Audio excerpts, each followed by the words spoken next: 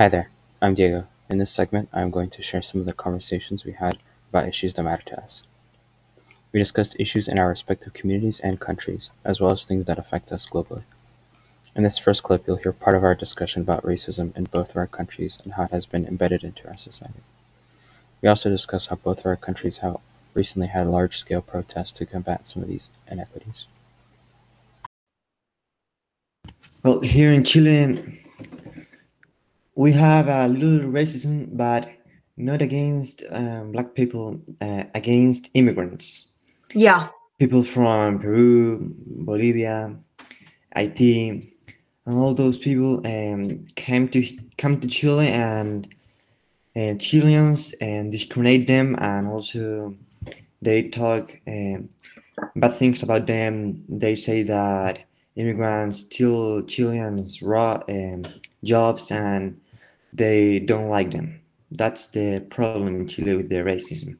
Yeah, like when all that people came here, like we weren't prepared to receive them.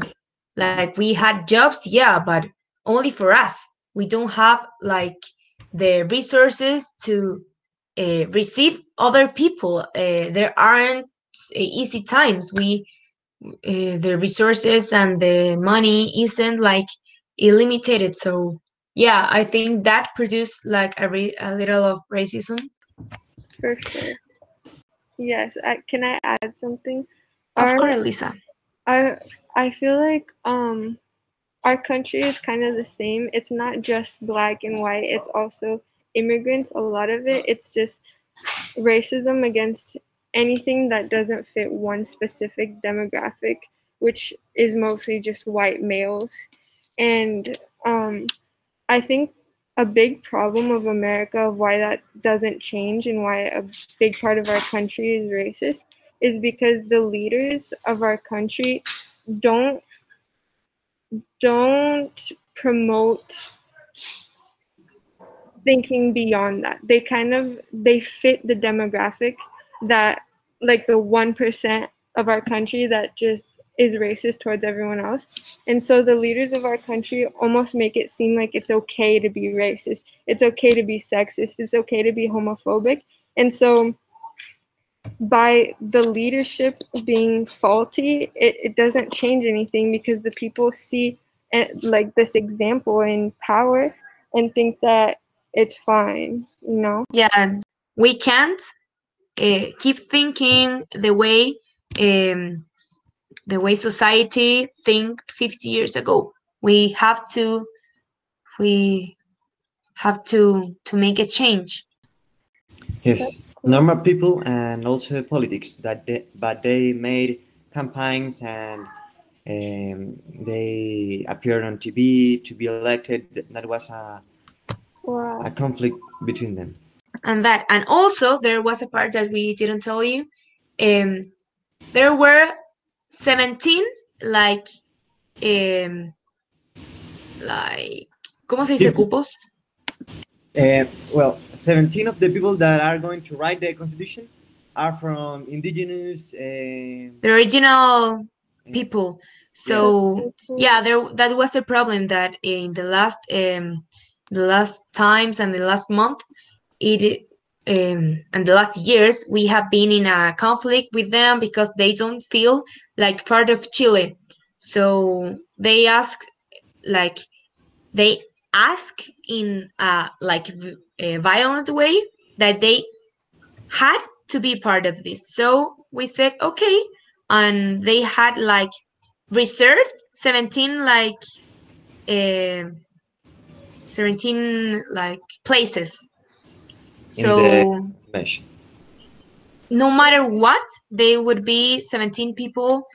Yeah, and also there is like a parity rule. Like there in these constitutions, they would be the same number of women and the same number of male.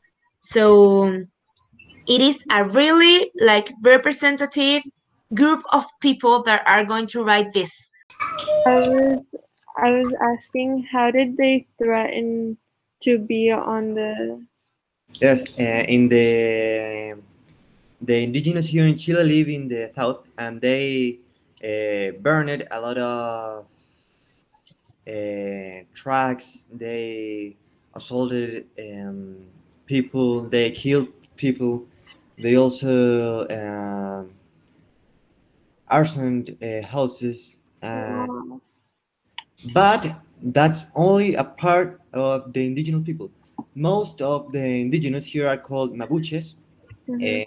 where in a pacific way, they ask for a Yeah, place in the convention. yeah, but after they burned trucks and Yes. houses, they like made a critic in a very violent way, and that was like the reason I think that like the authorities say, okay, stop, please stop, okay, let's sit and talk. Yes. Use please, can we use like the diplomatic ways to get to a solution, because this isn't the way. People were scared, people, and also they were causing so much damage, and they were making people suffer, and they were hurting like the nature of our country. Like the south, it's such a beautiful place. The places they were burning and attacked, um Yes. they were beautiful, They they are are some beautiful, and there is like goods. the most beautiful part of our country. So it was like we were like sad this was happening, and it was like, okay, please stop, and let's talk and agree something so we can be all happy and live peacefully.